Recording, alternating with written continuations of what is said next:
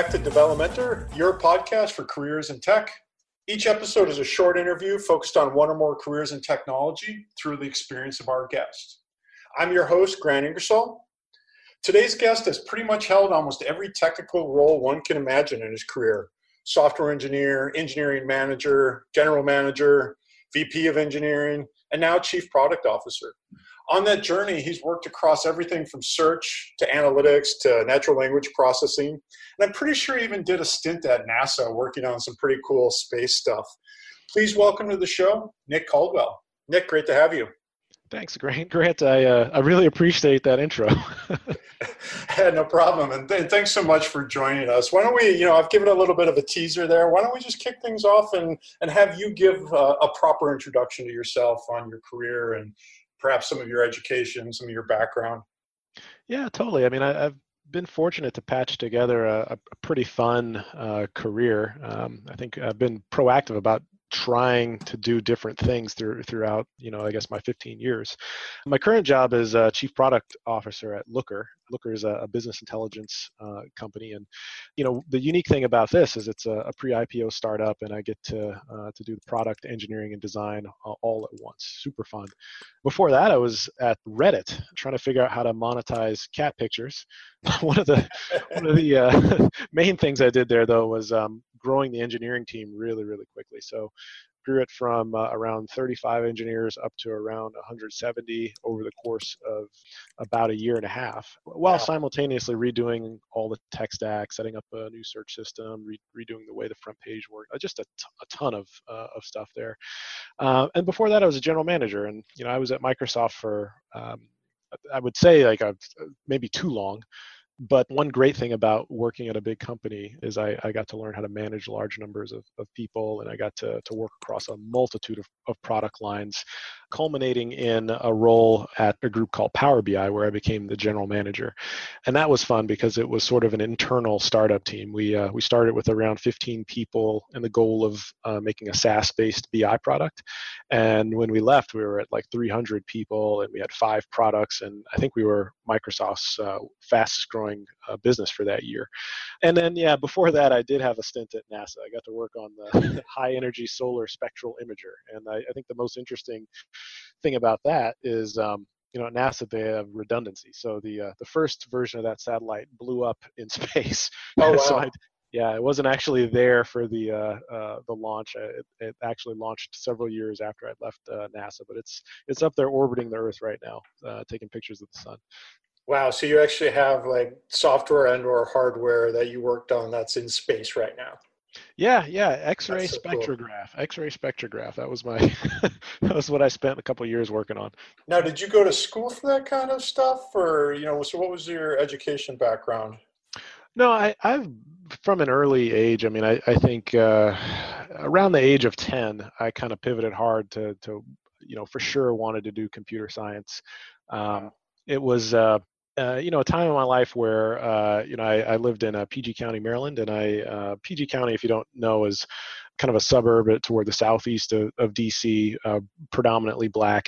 I really was trying to think through ways that I could, to be frank, I wanted to find ways to make a lot of money, and I'm not good at sports. I can't sing, I can't dance. I got into coding, and my heroes became people like Bill Gates, who were phenomenally wealthy by producing software. John Carmack, who created Doom. I was just fascinated with him at the time, and I thought to myself, I'm gonna learn how to code, and this is gonna be my way to a much better life. So around the age of 10, I was like, I'm going into computer science, and I reoriented most of what I spent my spare time on, my academic career and so forth, on that. When I ended up at NASA, I was building the hardware controllers. Oh, wow. So inside the satellite, and and building different systems that would interpret the data for the satellite on the fly. But I was very early on fascinated with computers and decided that was going to be the thing. Yeah, well, it's worked out well for you. I'm pretty sure you're the first guest I've had on who pivoted at 10. So that's fantastic. Well, my earliest memories of hanging out with my dad are me sitting on his lap playing with a Tandy 1000. Nice. So it goes way back. Yeah. Yeah. Well, and that kind of gets at one of the consistent themes I've had with all my guests is this notion of having some good mentors in your life and your career. So it sounds like your dad was one of them. Any others that kind of come to mind who really helped shape the way you thought about your career? Yeah, I've been really fortunate throughout my career to have managers who just gave me great advice while simultaneously understood how driven I was. And I look back on my career, I was like, wow, I was really pushing hard, and I got lucky to have managers who kind of understood how ambitious I was at different. Of course, my father was kind of the inspiration. He used to, say, nerds and eggheads will rule the world someday, son. And I think he was right about that. But I mean, I think later on in my career, I very much remember a conversation I had with a guy named Ravi Shahani, who he basically taught me what it was to lead. And the context is that, I was an engineering manager at this time, kind of a new engineering manager. I think I had about 6 months of experience under my belt. And I was really, really frustrated with, the direction that the PM team was taking our organization. I thought the roadmap was uninspired, and that we weren't fully utilizing the skill sets that we had in the team. And I was just in Ravi's office just complaining about this. And, he asked me to stop, and he was like, Nick, look, you're a really good manager, but you suck as a leader. And I was like, wow, Wow. What do you mean? He's like, yeah, look, who do you think is responsible for this? You're here complaining in my office, but like, what are you actually going to do about it? Like, who do you think is responsible for this? And he said, leaders are people who take responsibility for what happens next. So, after that meeting, I kind of walked out, and I was like, 10 minutes later, I was in the general manager's office, and I was like, hey, look, there's a problem with the product roadmap. I see it. I think you see it. Why don't you give me an opportunity to participate in some of the planning process? And the outcome of that was the GM gave me 15 heads, gave me a oversight over engineering, product, and design for a small little prototyping team. And we jammed for 3 months, and we ended up coming up with like a great new set of deliverables for the team. I think they executed on those plans for the next like 2 to 3 years. And that was really the turning point. It is the moment in my career where I decided I wasn't just going to manage, I was going to lead. Very interesting. Yeah, that's perhaps a great segue. I mean, one of my earlier episodes, I talked with Camille Fournier, who maybe you know has written a book called The Manager's Path, and she's also made that similar leap to like what you were just describing at Microsoft. And as you think about then how you progressed from moving from software engineer up into director of engineering, VP of engineering, reflect a little bit on some of the key lessons and feedback you got beyond that. What sounds like a really blunt and useful in hindsight conversation you had with Ravi there. Yeah, sure. I mean, every level that you get to require, it's like a fundamental mental shift in how you think about your role. I think for me, the most challenging shift was that engineering manager to director shift. And I think that's when I look at other folks' careers who I mentor, that tends to be where people get stuck. Because when you're an EM, I think being a manager, the most fun that you're going to have in your management career is if you're like a line level engineering manager. You get to know every single person on your team. You get to build these like tight one-on-one relationships. So I remember for me, I went very, very far into my management career, like just hyper optimizing on the types of stuff you do when you're an EM, like getting to know people personally, one-on-ones, pat them on the back, encourage them, training, discipline, etc. When you become a director, though, like you have to kind of step back from that a little bit. And, I hate to say it, but like you can't do the one-on-one relationship stuff. You have to start managing people as a group, and you have to start thinking about representing the company's interests more than you would necessarily represent the interests of any one individual. And that's like a really, really tough challenge. It was tough for me. And I think the person who got me over that kind of bump was a guy I ran into named James Phillips. He was a mentor for me when I was in that director mode. And he used to always say, Nick, you've got to get off the floor. Like that's what he would say. Like EMs and the ICs were on the floor, and I was upper management, so I had to get off the floor. And he wasn't wrong. I mean, I appreciate that, years later, that as a director, it's really, really important to understand, those one-on-one relationships and the values of being an EM. It's really important to remember what that was like but you have to make decisions at a much higher level, like aggregate level decisions. And then I think by the time you're all the way into VP land, it becomes really tough in the sense that you're now like 4 levels removed from anyone actually like checking in code. And you have to be much, much better about clearly articulating what you want down into the organization, because it's a bit like a game of telephone. Like you may have in your head a specific idea, but by the time it reaches like the ground level, it will get warped into something that you didn't quite anticipate. So you have to get good at like being extreme clarity about what you want, translating that into an organizational structure, a set of missions, themes, and strategies that make sense and can't be confused. I think that's still challenging me for me today. I mean, I think it's an art to try and continually evolve an organization, adjust its priorities, communicate them on a regular cadence is just generally a difficult thing that no one has perfected a system for. Well, especially as you're, working in the Valley and high growth startups, right? I mean, you can tell, these 10 people or even 100 people that are here today, here's our plan and our clarity, right? And you could actually be spot on. And then, 60 days later, you've added another 20 people or 30 people or, whatever it is.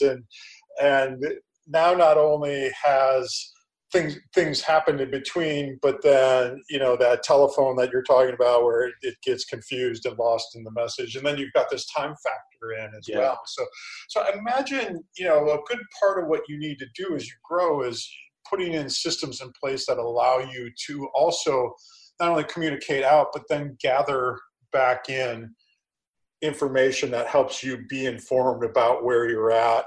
So talk maybe a little bit about kind of what you've done as you've grown to make sure that you kind of have your finger on the pulse, even though you can't do that day-to-day stuff that you were talking about as a line manager. Yeah, you're totally correct. I think if you think about like what a line level team does, the daily stand-ups or weekly team check-ins, I think no one really is surprised if you look at like a line level team and you see those sorts of structures in place. It turns out you can replicate those structures up through your organization. And I think that's where most people, particularly in the Bay Area, like they don't make that leap of insight that like you can have the same sort of regular check-ins at the director level, you can have the same sort of regular check-ins at the exec level. And if you do that up and down the org chart, you actually can stay pretty tight on the pulse of what's going on in an organization. The challenge is that every level needs different granularity of information, and communicating between the levels require people who have kind of the maturity to understand that every level needs a different type of information, if that makes sense. So, for the last I guess like 6 or 7 years, I've used a system where, you kind of start with like on Monday, you tell your EMs, hey, you're going to have your team meetings and report up status. And then sometime late Monday, that'll get rolled up to the directors, and they'll kind of report status on major projects with less granularity, more focus on like the overall OKRs and strategy. And then maybe the day after, that'll get rolled up to the exec team with just super high level, like, hey, CEO, like this major project's on track or off track, et cetera, et cetera. And you just rev on that once a week. That same sort of heartbeat drives the organization and lets you know like how things are going. And then you can adjust and move resources around or change priorities as necessary. And then maybe every quarter, you have kind of a bigger quarterly plan where you step back and think a little bit more strategically and readjust resources, maybe do a reorg, et cetera. And then popping up a level, you do that once a year as well, like just for the whole company, like what should we all be focusing on. Right. So I think like really the key thing is you have to, at every level of the organization, have some sort of rhythm and some sort of understanding of what it means to check the health of the organization. And you have to have some discipline about repeating that. Yeah, and that's often hard in a fast-growing early stage company as well, right? Because you don't want to put in too many processes, but you still need to understand, are we on track or not? Exactly. It's really tough when you're trying to transition from the small company, like a company under 20 people doesn't really need a lot of structure. The roadmap is largely dictated by whoever your loudest customer is. Right. it's as you try and scale and make this stuff reproducible, you start bringing in managers, you start bringing in directors. It becomes important to have a roadmap because you need some sort of basis for communication across the organization. It's when those sorts of communications and predictability requirements come in that you have to start thinking more about process. But you never want to add more process than what is strictly needed. So, Yeah. anytime I come into a new organization, I spend a lot of time kind of playing detective and figuring out, what process is actually necessary to solve, the problems of the day, rather than showing up and saying, hey, this is my 10th team that I've run. Here's all the playbooks. I think every team is just different, and you may have 10 different plays in your playbook, but every situation is different. I like to spend some time listening and diagnosing. That makes sense. And it's interesting, looking at your background, you've gone from big company to startup. And I imagine there was a fair number of things that you were probably used to in the big company land, just the infrastructure that exists in a place like Microsoft, and then going to a startup like Reddit and then on to Looker. What do you like about both of those situations? One of the questions, around developmental is like, hey, should I go work for a startup? Should I go work for a big company? Kind of walk me through a little bit the pros and cons in your mind of making that transition and what you liked about both. Yeah, I mean, there's pros and cons to each. I think with a big company, the biggest pro for me from a career perspective is you learn how to manage large groups of people. And this is something that if you come to the Bay Area and you start looking at a lot of startups, even big companies out here haven't really gotten good at this. Like I was at Facebook a couple months back, and I remember a guy told me, Nick, like even at Facebook, the company has scaled faster than our ability for managers to learn how to manage. And that was really insightful to me. Like when I was at Microsoft, gigantic company, like there's so much emphasis on management tools and repeatable management processes that I just assumed everyone like picked this stuff up. But then when I got to the Bay Area and it was like, oh my God, you've managed more than 50 people, like tell us the tools and processes. And I would just kind of say like, hey, the basic things I've been doing for years. And it was like amazing to see how much that was needed. So I think from what I really got out of a big company was those sorts of systematic ways to manage large groups of people against predictable schedules. But I also learned, I would say the hard way, like the biggest disadvantage if you're someone like me who's also entrepreneurial. So I spent most of my career at Microsoft doing what would be considered like internal startup teams, like trying to take new technologies and figure out how to apply them to existing tech or building new products all up. And the last one I did was Power BI, and Power BI was like a smashing success. Afterwards, which I realized that equity is important, like ownership is important. So you have to kind of play the game theory through of like what happens if your entrepreneurial startup is actually successful.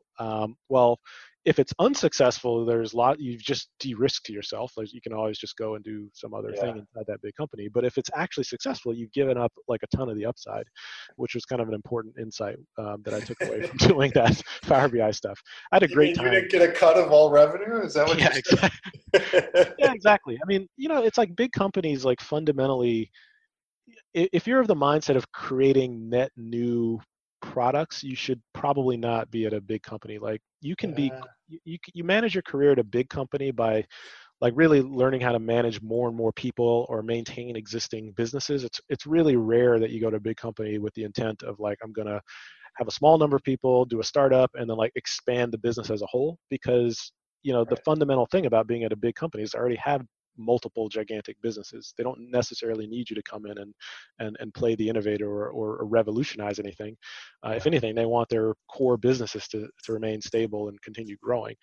So anyway, I mean, like at a startup though, like it's the exact opposite of that. The last, I was at Reddit. It was very, very much like we got to grow. We got to figure out how to scale. We need the systems and processes in place quickly. We don't care what we have to change, and we're going to throw money at the problem. I mean, it's very much, I would say, more skin in the game, more of a survival mentality, more hunger for growth in a startup. And I think that correspondingly, like, you build up more sweat equity. So if things work out, you get rewarded more proportionally, in my view. Yeah. I'll ask you, you've managed more than 50 people. What's your secret? On Power BI, I guess we got that up to like 300. Honestly, the trick of managing large numbers of people is imagine you're building a house, you build the framing first. If you're building a large engineering team, your framing is your management and architect structure. So, when I was landed at Reddit and they asked me to grow that team really quickly, the first thing I did, because I knew how big they wanted the organization to be, we had to go from 30 to, the original ask was up to 150, and then we ended up going a little bigger than that. Wow. You frame out your house, like, that means like, what is the org structure that you want to build? What are the major product areas? And then within that, like, how many directors do you need? I went after hiring the directors first. If you hire good directors who are experienced and, they will know how to build organizations themselves. So I got the directors first. Those directors then brought in managers to put in under them, or promoted managers from within the company. And then we fill in the ICs as needed. But building an organization, start with the framing. You frame around the major product areas, and then you start filling in, key roles and key positions. Makes sense.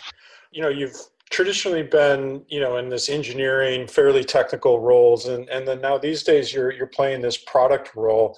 What's been the key shift for you mentally to go from, hey, I'm running in engineering, which, at the end of the day often is like, make sure the trains are on time, to now being in a product role, which I often, is like, okay, which way should the train go? Right? Yeah, that's a really good way to summarize it. Yeah, no, I think when you're an engineering manager, like, I like to say, like, that your job title tells you what you need to do. You're managing engineers, and managing engineers means trying to figure out how to ship software in some predictable schedule with some expected quality level. And I think the challenge as an engineering manager or engineering director is, like, you're managing larger and larger pools of engineers, and that has its own challenges. In product, you're PM teams are generally not that big. The challenge is not necessarily managing large numbers of reports, but there are large numbers of stakeholders you have to consider, perhaps even larger numbers. So now you're thinking about a large pool of external customers. You're thinking about how to interact with the sales team, the marketing team, the legal team, and none of these people report to you. So it's much more about stakeholder management, roadmap clarity, synthesizing all those different signals into some sort of strategic plan that you can then deliver into engineering, so that hopefully you can get stuff built. So I think the fundamental difference is, in product, all your stakeholders are not reporting to you, and you have to be, because you have a dependency on engineering. It's really, really important to be able to communicate the vision and importance of the asks, so that engineers can be motivated and build toward your goals. Yeah, I would imagine, you're obviously at the end of the day, you're not dictating, but you're setting forth the product roadmap. But then there's a whole bunch of selling that kind of goes into it as well. And obviously having that engineering background, I would assume, also buys you some cred with the engineers. Yeah, I mean, it helps. I think I like to get into the details, and I think I'm probably a little bit more, in general, comfortable, like, having a deeply detailed conversation with the engineering team. I think the nice thing about engineering, it's like you can get to concrete answers. Like, I've always believed as a coder that, like, if you think about the problem long enough, code can solve anything. Whereas with product, there's often not a concrete answer. Like, you often have to make some sort of strategic judgment. You use all sorts of different tools to try and make sure you're headed the right path, but it's not always as clear of an answer. Yeah. And then you have to kind of admit that there's lack of clarity and be able to communicate the excitement around the vision regardless. And I think that can be a challenge in and of itself. Yeah, well, and, you have to say, here's vision, right? And we're going to go do things like test it with focus groups and users, and perhaps we can roll out things and get feedback from, certain customers who you're particularly close to. But at the end of the day, you kind of need to say, this is what we're going to do. Yeah, this is And what we believe, yeah, this is what we believe, and we'll try to iterate as quickly as possible, but we might be wrong on some things. Yeah, and I think that trying to come up with those beliefs, I think one approach that I have always tried to incorporate is to make sure that the engineering team and the design team are in the same room with PM as those beliefs are fleshed out. Like, I think one thing I try and avoid is like PMs go off in isolation and then show up with a fully detailed roadmap and say, surprise engineers, this is what we're going to build. I think that really can be frustrating. It treats the eng team more like they're factory workers than artisans. And Yeah, I like to get everyone involved. I do think that you have to acknowledge that every discipline is going to have a different viewpoint, and that PM, of course, is going to have much more of a understanding of the external market and so forth. But some of the best ideas, generally come from the eng or design org as well, and you want to make sure that those are incorporated. You definitely want to incorporate them when it comes to things like being aware of tech debt and making sure that those get addressed in your roadmap. yeah, especially because that's, like product manager, you're kind of always thinking, hey, new features, or new capabilities or new solutions, and sometimes it's like, you know what? No, we need to make sure we're actually on solid foundation for the future first, and so we Yeah. may need to address some tech debt. That's always a difficult choice. Yeah, it can be, and I think that's why you have to have everyone in the room when you're coming up with the costing. Like Yeah. eventually, tech debt, particularly in a world where like UX, UI frameworks seem to change every 2 months, it can can add Every up. week, you mean? Yeah, exactly. I don't even know what the latest one is. What are we on? We're on Vue now instead of React. I don't know what the latest and greatest is. Well, and now you have a new AI library every week too. So between Yeah, AI and UI frameworks, how anybody gets anything done in the Valley these days, I just don't know. it's incredibly exciting times, but Yeah, I think it can add up, and it makes it a challenge, on Eng when you're trying to hire new engineers who have been trained on a framework from 6 months ago when your core team was trained on the framework for 2 years ago. yeah, You got to figure out some way to to keep yeah. everyone kind of locked on the same page and have a strategy around that. Yeah, we're going. My current place, we're going through the same kind of thing too. Of like, hey, we needed to grow. We were growing fast, and so we put off some of those things because we needed adoption, and we got that. And then now it's like, okay, now we need to pay down some of that debt. The last question, kind of thinking about your career, and then I want to spend a little bit of time looking forward. So this is your first role with the chief in the title, if you will. You're in the C-suite now, and perhaps at that next level in an organization. How has your perspective changed on your career and your approach to things now that you've got that C-level title, if you will? One fundamental thing that is true is like when you have C in front of your title, I am far less involved in the day-to-day operations than I was even at the VP level, which has been surprising to me. Because I'm used to kind of being in there and like figuring out how to set up new systems and new operational meetings and things like that. And now I have to depend on my next level down to do all of that stuff for me. I'm really, so my VP of Eng comes to me and tells me, here's how we're going to structure our weekly check-ins. Here's how we're going to, structure the quarterly reviews. And previously I had been really leaning into that. My strength really is coming in and scaling and installing all of those operational things that you need to grow a startup. So now I'm in a C-suite. I spend a lot of my time on strategy and looking out into the market, meeting customers, meeting with our PMM team and our sales organization. And I think that the systems that I build now are much more about connecting the different elements of the company together to best inform what we want to build and the types of organization that we need to build on product and engineering. So I think like my peer group and where I spend my time is actually either horizontal or outward much more than I'd expected. And it's been fun to learn that. Okay, I'll leave there. Yeah, no, that's great. I mean, I think, especially that I come from an engineering background too, and then I started doing more and more sales things and customer facing things. And it was just, first off, I was just exhausted. right? I'm like, I don't know how these salespeople go out and meet with these people all day long. But then once you kind of got your feet under you, it's like, it's super invigorating, right? Because now all of a sudden you're getting firsthand feedback from people. And I often tell engineers as they want to grow in their career is like, get that feedback from people who actually use your Yeah. product, right? Yeah. It'll make you such a better engineer. Yeah, for sure. I mean, I wish I had learned that earlier in my career. It took me way too long to realize as an engineer that there's other disciplines involved in producing products.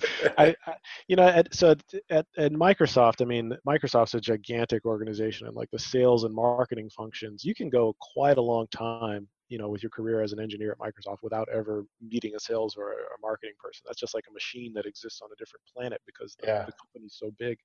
When I got, I would say into my sixth or seventh year was the first time I got to spend a lot of time with the other disciplines, sales, marketing, and I got the biggest insight from someone who was on the legal team. I met someone from Microsoft Legal. They were in a 4-person team who were responsible for pursuing patent infringement cases against Android. So this 4-person team had got it so that every Android device sold, Microsoft got a cut of the revenue. Like they were responsible for billions of dollars in Microsoft revenue just being a 4-person patent team. And to me that was like just mind blowing. I was like, wow, like no code involved yet, massive massive contribution to the company. And I started just legal code for yeah, legal code. Sorry, I couldn't resist. Like that. Yeah, no, but it was like really eye opening to me, and I think if you're a brand new engineer, as early as you can, start to learn about other disciplines and how they contribute, because it'll pay off later on in your career as you try and take on roles that have broader scope. And then certainly if you want to become a general manager or get into executive leadership, those other disciplines become your peers and coworkers, and you really got to understand their day to day.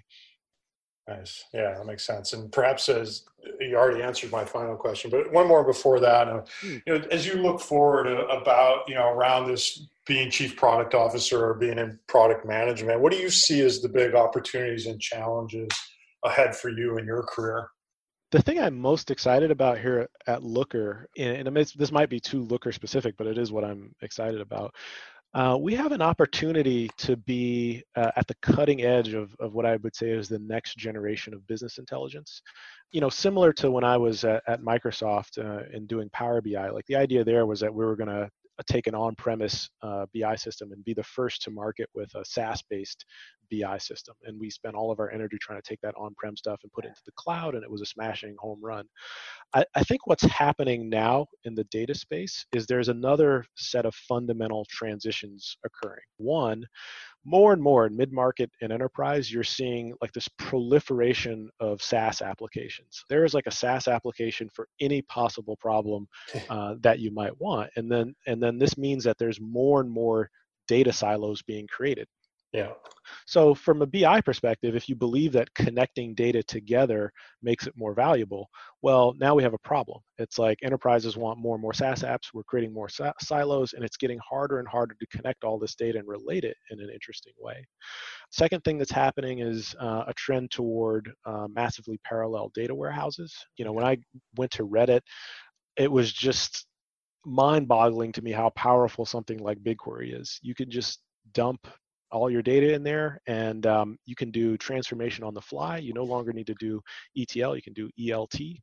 And this massively reduces the amount of time your data engineering team needs to spend doing like Airflow jobs and data processing jobs. You can just put all that stuff in your data warehouse and do transformation while you're doing querying. And then the final trend is everyone needs to use data in their job now. Like I think 5 years ago, this would be we're going to create a data culture. And I think over time what's happened is data culture is becoming kind of a hokey thing because everyone just needs to use data. It's just assumed that everyone yeah, everyone from the analyst to your factory floor worker is interacting with your data systems in one way or another. So data culture has already arrived. But what's different is the expectations of the user interfaces are they have to be very, very easy to use. You're seeing like natural language interfaces popping up. You're seeing tons and tons of line of business applications that are being created to solve specific problems. And less you're seeing like, hey, put all the power into a dashboard and make everyone be a dashboard analyst. I think you're seeing less of that and more of like, bring data and experiences to people in the tools that they're already using. And I think like Looker, because of the way we're architected, using massively parallel data stores, being able to do the ETL and ops for people, I think we're at the front end of an emerging trend that is going to lead to more people empowered with data, and then just fundamentally a change in how people think about business intelligence. And we can be the first through the gate on that. Yeah. Wow, that's great. So last question then, Nick, as we wrap up, as you look back on your career, what piece of advice would you give our listeners if they wanted to follow a similar path? I think that I think I've dropped a couple pieces of advice. Yeah, around, no, you've had a lot packed in there, but maybe I'll wrap it up. There's one that would have been super relevant to me early in my career, which is that you can't be afraid to get out of your comfort zone. Comfort is the enemy of progress. So, people ask me why I spent so long at Microsoft. I was there for 13 years. And if you dig into that a little bit more deeply, I was at in a team inside Microsoft called the Natural Language Group for like 7 years, like for a very, very long time in one place. And a big reason of that is, A, I was having fun, but B, I was a little bit afraid to get out of my comfort zone. I didn't want to take that leap because I didn't know what was going to happen. And, it took me many, many years to kind of get over that fear. My career really started to progress once I started to take on more risks and try to think about opportunities that I wanted to have and going to where I could get those opportunities rather than staying in one place and waiting for those opportunities to emerge. So now I just tell people, hey, look, like imagine your career is going to be a patchwork of opportunities and skills, and don't be afraid to leave your current role or your current company if you know that like there's a next skill or next opportunity that you want to have. You should piece together your career into kind of a beautiful patchwork rather than expecting to get everything that you might want out of your career in one spot, because it's so rare that you get the product, the people in mentorship, the pay, like all that stuff in one spot is a very, very rare thing to happen. But there's so many opportunities, particularly in the Bay Area and Silicon Valley, if you're willing to take on new roles and move to different places. Part of this might just be me rebelling against having worked in one place for so long, but I do think that, there is something unique about the Bay Area in that like there's so many opportunities, so many places to work, and there's always kind of an implicit safety net no matter how much risk you think you're taking on. Yeah, you can always fall back on, if one particular part of the industry is down, there's probably another one that's up. If social media is down, you can go into data analytics or AI or any of those kinds of things. Certainly doable in other places, but there is such a high concentration there. Yeah, If I remember first week I was in the Bay Area, I got approached to work at everything from Bitmoji to dogs to planetary satellite monitoring. There's no shortage of stuff going on here. That's fantastic, and I think on that note we'll wrap up. Nick, so great to have you on. I appreciate all the insight into your career and the great advice there for people who are looking for a similar path to you. Thank you again. Awesome. Thanks, Grant.